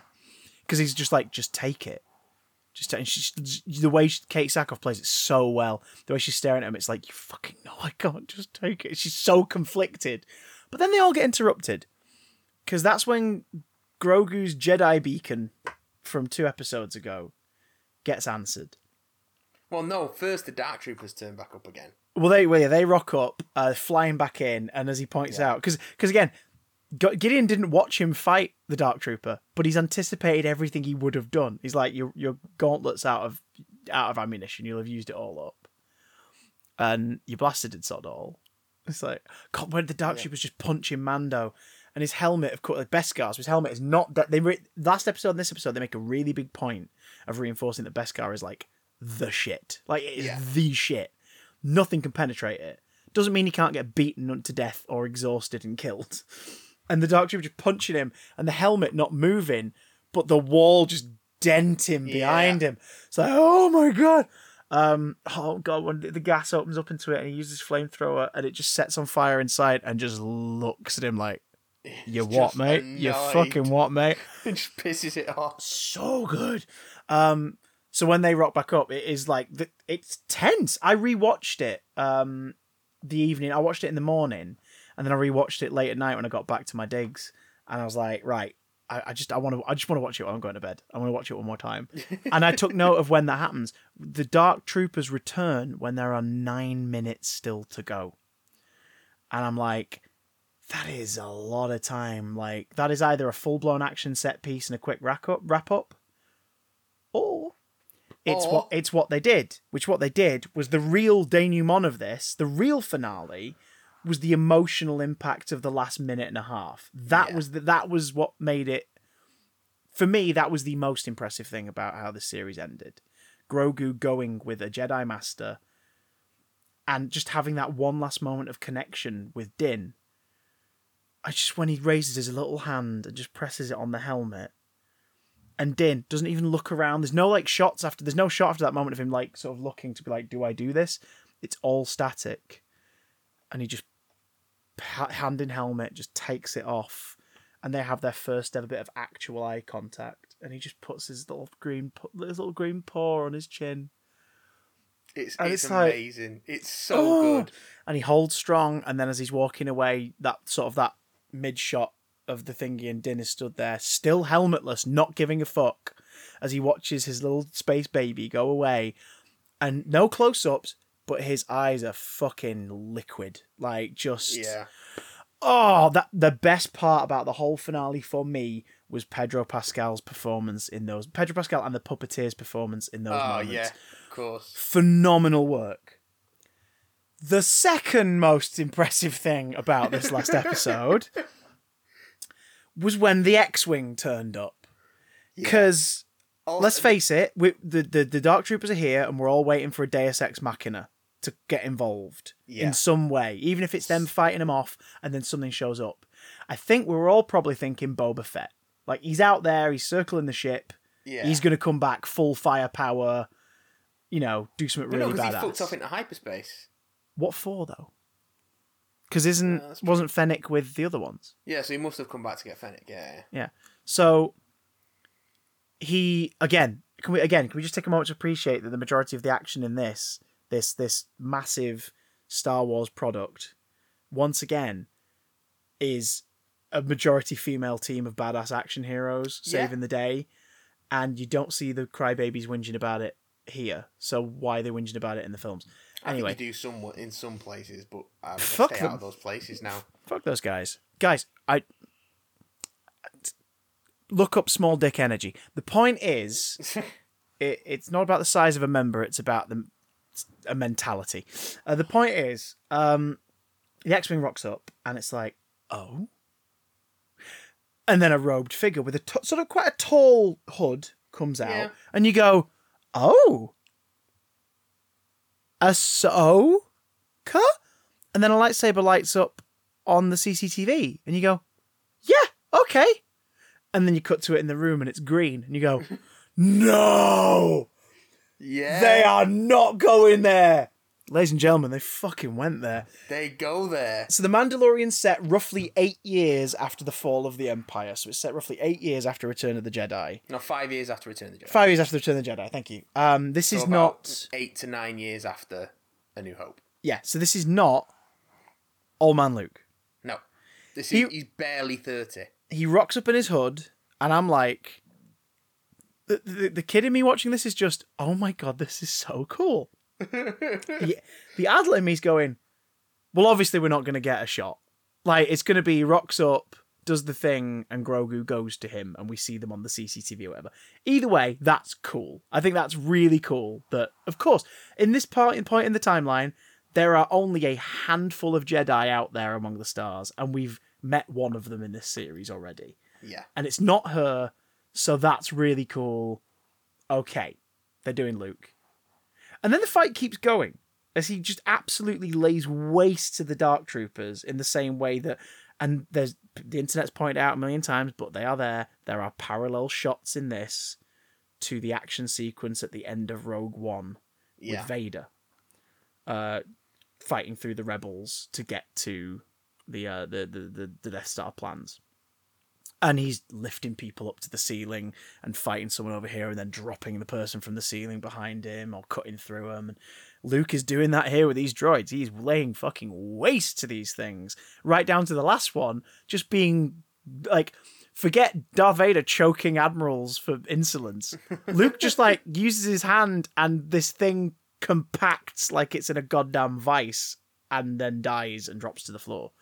Like, there is some darkness in this guy, just like in Jedi. Like, we see it in Jedi, but it's all for a noble cause. Like, he's not... There's not a, like, oh, he's a bad person, but he's doing it for the right reasons. It's like, no, what he's doing is genuinely for good reasons, but it's like, hey, Luke, maybe pull it back a little. Then again, we saw how bad the Dark Troopers are and how much damage they can cause. So it's like, yeah, he probably needs to make sure these things aren't going to turn on ever again. And they're droids, Yeah. And Star Wars has taught us anything, it's that droids don't have souls, but also they do. So there's questions about the morality of them. No, these ones don't. No, these are Terminators. These are T-800s in the Star Wars universe. Basically. And he doesn't break a sweat. He just strolls through them. Doesn't give a fuck. Strolls through. Din gets the doors open. He walks in. He pulls off his hood, and there's Luke fucking Skywalker. And he doesn't introduce himself as Luke. Like, he doesn't say he's never named on screen. Yeah. Because you know who he is. Yeah. Y'all know. Y'all, real ones know, motherfucker. Real ones know. He just rocks up and does his thing, and it's like, okay. Performance capture? Good. Facial mapping? Honestly, the technology's not there yet. It's so close. But that's why they don't do anything elaborate. It's so close. And I think if you were an 11-year-old watching this show, you just go, yeah, there he is. That's him. During it, my ears are obviously working overtime. I'm like, is that Hamill voicing him? No, it can't be. Credits, Hamill. Yep.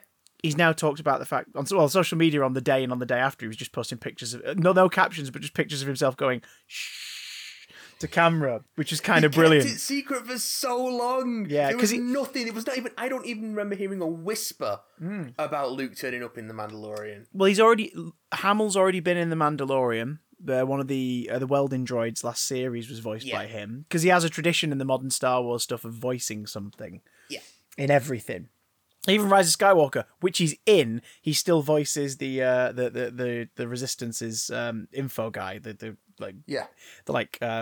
freaking Nintendo alien, because it just looks like a character from a Nintendo game. But Mandalorian voiced a droid last series. This series, motherfucker voices himself, which I'm impressed by, because they've definitely done some vocal modulation, because Mark Hamill cannot sound like Mark Hamill sounded 30, 40 years ago. No. It's impossible. But you listen to him and you go, that's Jedi era Luke Skywalker. Yeah. That's him. That's 30-year-old Luke Skywalker. Yeah. Like, scar on his lip, everything. Like, there he is. Okay. Sure. Haircut's a little too neat. I would have liked a bit more scruff. But sure. Whatever. Probably to do with the visual effects. Fine. We know that young Luke can be done before, because we see it in the flashback in Rise of Skywalker. Yeah. We know that Leia can be done because of that in Rogue One. Again, still not quite there. Tarkin is great until you see him for more than 30 seconds repeatedly, and then you're like, right, okay, pull it back. He shouldn't be in the film this prominently. Like, he should be in maybe 2 scenes, and that's it. Yeah, if he's going to be in it that much, recast him. Yeah, just recast. I know, obviously, the internet's going, Sebastian Stan! It's like, yeah, he looks like young Mark Hamill. Maybe if they want to do more Luke going forward, that's the way to do it. But I kind of hope they don't do more Luke going forward. But I do hope Grogu gets the fuck out of there. Because otherwise, about 15 years from now, Kylo Ren's going to murder him. But yeah, it's just a sweet moment, because you just realise, yep, this is the right thing for you to do, kid. You need to leave with him. You have to go with him. Be with your people and learn to protect yourself. Because that's what Luke sells it on. It's like, I will teach him how to protect himself. And it's like, yep, yes, that is what he needs. The real neat thing about that whole scene is that Luke never pushes or insists. No, he just stands there, stoic, waits for them to have their moment. Grogu waddles over. looking cute as a goddamn bean. Oh, God. And we also get an extra cheeky cameo from, because obviously Luke flew an X-Wing here, and you can't pilot an X-Wing without your onboard droid. So R2 wheels himself in, has a little cheeky, like R2 moment, wiggling side to side, looking at Grogu, and you're just like, fuck, this is adorable. This is adorable. Why? And, BB-8, good on you, but, like, can we have more R2?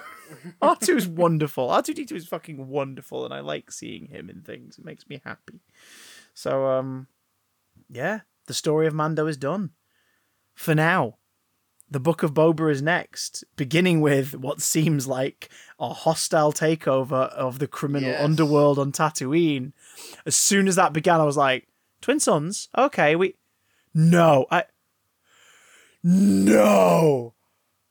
Of course, we never see Bib Fortuna die. He gets away. Yeah. And gets fat. Like, he's become a massive glutton. He's sat on Jabba's throne, which originally, of course, there's no throne there. It's just a big slab with a giant fat slug on it, eating frogs and groping bikini-clad Twi'lek women.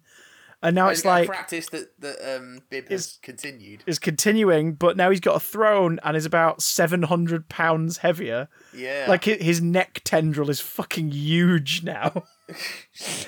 and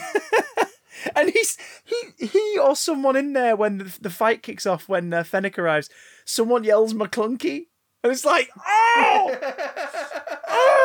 you cheeky bastards! Oh, it's great. It's great. Like, the Mandalorian has now canonized Boba Fett being cool and McClunky definitely having been a word. We watched A New Hope over the weekend on Plus. On Disney Plus. Yeah, McClunky. Unless you turn subtitles on, none of the alien language is subtitled. That's weird. It's really weird. You have to turn closed captions on. I guess you still get the gist of the conversation between Greedo and Han, but like the Han and Jabba stuff is unintelligible unless you've got subtitles on. Jesus. And it's also pointless because Han says things in that conversation which he then repeats later on in slightly different wording. Yes. Because they deleted that scene during production. Yeah, and it's not great. It's bizarre. And then something I learned the other day, because of course Jeremy Bulloch passed away this past week. We've lost two Star Wars legends in the past few weeks, Darth Vader and Boba Fett. Yeah. But I learned that the shot of Boba at the end of that was added obviously in the special editions after Han and Jabba have had the conversation, and Boba like walks into frame with another Greedo alien that's dressed exactly the same as Greedo, even though we've just seen Greedo die, and you're like, you could have just put another jacket on them, like a different jacket. Listen, it was a tight budget, all right? Yeah, but you see Boba, I only learnt this past week that wasn't in the original film, which obviously it wasn't, because like Boba was not in the original one, like when they shot that scene, I mean. But I always kind of assumed it must have been because of Boba Fett being in the holiday special. I was like, that must have just been an armor design they loved and didn't use that scene. So they went, we'll make this a character. They digitally input a Boba Fett in there. Yeah. So, and yeah, meaning that there trickery that doesn't stick out like a sore thumb. Meaning that there are 3 films in the original trilogy, of course, where Boba Fett does fuck all, except look cool. Well, he's the only person in Empire who gets what they want. Yeah. True. So he wins Empire by default because everyone else loses. He's no good to me dead. He wasn't dead. There you go. So he's no good to me dead. Han. Yeah. He gets Han. He joined them for dinner. To Jabba. He joined them for dinner. He does. He gets what he wants. He gets that bounty. Do you think Boba Fett has a better time than Darth Vader putting the straw up his helmet at the dinner table? To round out this wick, this little journey, I've been away doing pantomime. Yes. Sort of like every Christmas that we've done this show, but the difference here being it was Panto Live, which if you're listening to this before the end of January, pantolive.com, you can watch it pay-per-view. If you want a panto at home, you've got kids that need entertaining, or you're an adult who does not feel remotely ashamed shouting at the TV when somebody says, oh, no, it isn't, then you can watch it, you buy a ticket, you stream it, you have access to watch it again and again. It's a lot of fun. It was a gay old time. It was very strange. It was like a marriage of my sort of my two most prominent jobs so far, like CBBC presentation and pantomime, kind of had a baby because it's all in a green screen studio. The backgrounds and the special effects are done by the Unreal Engine. It's an odd time, odd time. But it got me to thinking. Pantomimes are usually fairy tales or old stories, out of copyright, whatnot, books or folk tales and things like this. A lot of the more modern ones that you see tend to lean heavily into the lineup that's had a Disney adaptation. Yeah.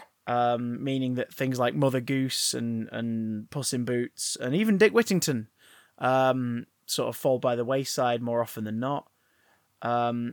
Dick Whittington seems to have a bit more longevity, but I think it's just because it's an easy one to write jokes for. And you know exactly what I mean without me even explaining it. So there we go. But yeah, like in the last sort of 10 years, Snow White and Beauty and the Beast have had a massive push in performances, despite not really being as common as, say, Aladdin, Cinderella, Sleeping Beauty, and all these others over the years. We did Cinderella. It were fun. The critic in me was like, I've done 3 of these now. I think I could write a better one than all of them. So I'm spending my first week of January writing a Cinderella to sell. She's got no choice. But it got me thinking, why do we have to wait a couple hundred years or more to adapt things into pantomimes? Why do we do that?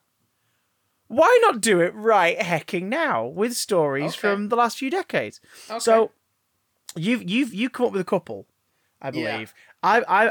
I've sort of got one, and I want to bounce it off you, see if we can make it work. And I think I'm going to start if that's okay, because I want to. It feeds back into what we've just talked about. Go for it. Why isn't Star Wars a pantomime? Specifically the 1977 movie. Think about it. In Act 1, we have a young dreamer, Luke Skywalker, who's got big ideals and big ideas and aspirations and wants something more. Along the way, he meets the girl of his dreams in a comedic happenstance. Who just happens to be his sister. But we don't know that. We don't know that yet. So there's that. It ends with a big finale that's kind of rushed in a weird way, because all pantomimes, the last scene of every pantomime before the song sheet, shout outs, bows, is the most boring scene. Not for lack of trying, but it's because we all know how these stories end. So you just want to get to the end of the fucking scene. Mm-hmm. We know she's going to try on the slipper. We know he's going to beat Abanazar in a sword fight. We know the prince is going to kiss Snow White and she'll wake up. We know this is going to happen. That scene is such a weird slog of jokes delaying the inevitable. That's what it is. So, Star Wars kind of has that too. You just pantomime it by making the trench run a series of back and forth vaudevillian jokes between Luke and Darth Vader over comms. You just have 2 actors on wires flying around the stage. Yeah, come on. While Han Solo and Chewie are at the front going like, Luke, getting the crowd to cheer them on. Yeah. We have the princess, literally a princess. Yeah. The comedic relief, probably C-3PO, lean into the sassy rather than the assy. Like really lean into the sass and make C-3PO your comedic relief. Or, alternatively, R2's the comedy relief, who only speaks in whistles, Harpo Marx style. And 3PO's the dame. Which kind of feels right now that I've said it out loud. No, 3PO is the dame. 3PO's the dame. Drop Han and Chewie, because I have no fucking clue what you're going to do with them. Unless Han and Chewie are the featured dancers, who just have one really big set piece at the end of Act 1. Sure. Because why not? Because you always have that one male dancer who is just like annoyingly drop dead gorgeous, who's like the one that everyone leaves the show and the mum's like, oh, I like that dancer. Oh my God, it was him. Oh, it was him. Well, there you go. That's Han Solo. You cast that dancer as Han Solo, and you dance the Dafter dancer. You dress them in a fucking carpet from head to feet, and they're Chewbacca. But most importantly, your fairy godmother is Obi-Wan Kenobi. Yes. Always lit blue, downstage right. And when they show up in the story, he has to have a wand instead of a lightsaber. Has to. Like tiny little wings coming out of the back. So, yeah, because then you could do the ghost gag in Act 2. Like, Luke could be making his way to the X-Wing and he thinks he hears a ghost. And, like, him and Chewie and Han, C-3PO, oh, and you do that, we'll have to sing it again then, won't we? Whilst Obi-Wan Kenobi, painted blue, is dancing around behind them. So the template is there. There is stuff there. And Vader's got to be your big celebrity booking. Like, Vader's got to be the big star that sells the show, but you're not allowed to take the mask off them once throughout the whole thing. It's called it's called the Pedro Pascal contract. You do a dark helmet where it just keeps coming down. We keep sliding it up. Yeah. Who else is an asshole here? Yo! I knew it. I'm surrounded by assholes. So, yeah. Oh, wow. Honey, I Shrunk the Kids wasn't announced during the shareholder. Do you know what? Deviation. So, Star Wars. Why is it not a pantomime? Why is it not a pantomime now? I'll tell you why it's not a pantomime. Huh? Because pantomimes are awful. Hey! I resemble that remark. Pantomimes are strangely obsessed with flipping genders. Yeah. I mean, it's the Commedia dell'arte tradition / we don't want to show actual sexual contact, so Peter Pan and Wendy are going to be two women kissing, and half the audience just going, yeah, all right. Yeah. Okay. Okay. Yeah, you're right. Yeah, no, this is definitely not filthy at all. Okay. I'm talking about like 100 years ago, when everyone's just objectifying everybody. Nowadays, of course, nobody sexually objectifies anybody. At all. At all, ever. So, by the way, Visa and MasterCard, pay adult sex workers properly, you bastards. Sorry, carry on. So I thought I'd go with the sort of flipping identity theme. Okay. Let's do a Freaky Friday panto. Oh, shit! Yes! Okay. We have a couple things to draw on here. Yeah. Mother is the dame. Oh, shoot. So the daughter is actually the mother who is the dame. So the dame is playing the mother, is playing the daughter in the mother's body. Yeah. And then the younger girl is playing the dame in a girl's body. So you just flip those ideas. Yeah, so suddenly you have your young panto. female lead having to be Christopher Biggins. Yeah, you do the entire panto, but the female lead acts like the dame and the dame acts like the female lead. Oh, God. Do you know what? I bet you there'd be dames up and down the country going like, that sounds like a fucking challenge, yeah. I'll do it. I've been dying to get the lead romance song. I've been dying to get the romantic leads piece. Well, no, because the lead female is still played by the celebrity young woman actress. Yeah. But acting like the dame. Oh, yeah. Meaning the dame has to suddenly channel their inner, inner somebody from Corrie kind of energy and and the whole jokey subplot about the dame trying to find a man that's in so many pantos becomes the central subplot of the mother character, because it's, and then the sort of young love subplot, main plot, becomes the main plot, but it's the dame trying to make the young love happen for her daughter whose body she's inhabiting. Oh, God, wait, they're mother and daughter? Yeah. Oh, God. What if they end up getting with the guy, and the guy at the end, the prince at the end, is like, I mean, if you and your mum fancy... Well, why not? Why not? Freaky Friday, am I right? So, it's basically taking those two plots and switching the characters, but keeping the bodies the same. So you're sort of inverting those roles, and you've got to have the dame has got to convince her daughter's love interest that he's in love with the daughter, and the daughter's got to convince the dame's love interest that he's in love with the dame. but while they're in the wrong bodies. And then the big finale's the prom. Yes! Yeah! The 2020 Ryan Murphy adaptation of the musical from Netflix. Yeah. They just watch the prom at the end. It's just the prom. It's just the prom. So that's your end big musical number is they do the switch back and then they have the prom. And then everyone's in love. Oh. I mean, I'm not joking when I say there would be a dame out there going, I would love that challenge. Bring it on. And there'd probably be more than a few romantic leads going, yes, give me jokes. Let me do jokes and act like a dame. Yeah. I want this. There is nothing like a dame. And you can sort of take the dame and fool combo and really flip the entire genre on its head. Yeah. If you do Friday the 13th, the pantomime. Oh my God. My God, please tell me where this is going, because, like... With Mrs. Voorhees and Jason as the dame. Dame and her comedy son! Yes! Yes! Have you seen my boy? Oh, he's always swimming. He's behind you. He's wet behind the ears. In fact, he's wet everywhere. But and it's just I think that could be the perfect pantomime for the horror lover, because instead of, like, cream pies and confetti and gunge or whatever, it's just gallons of fake blood. You get the splatter zone like Evil Dead the musical. Yeah. Yeah. Yeah. Oh, shit, it'll be, he's behind you. Oh, no, he isn't. Oh, yes. Oh, no, he isn't. Dunk. Spurt.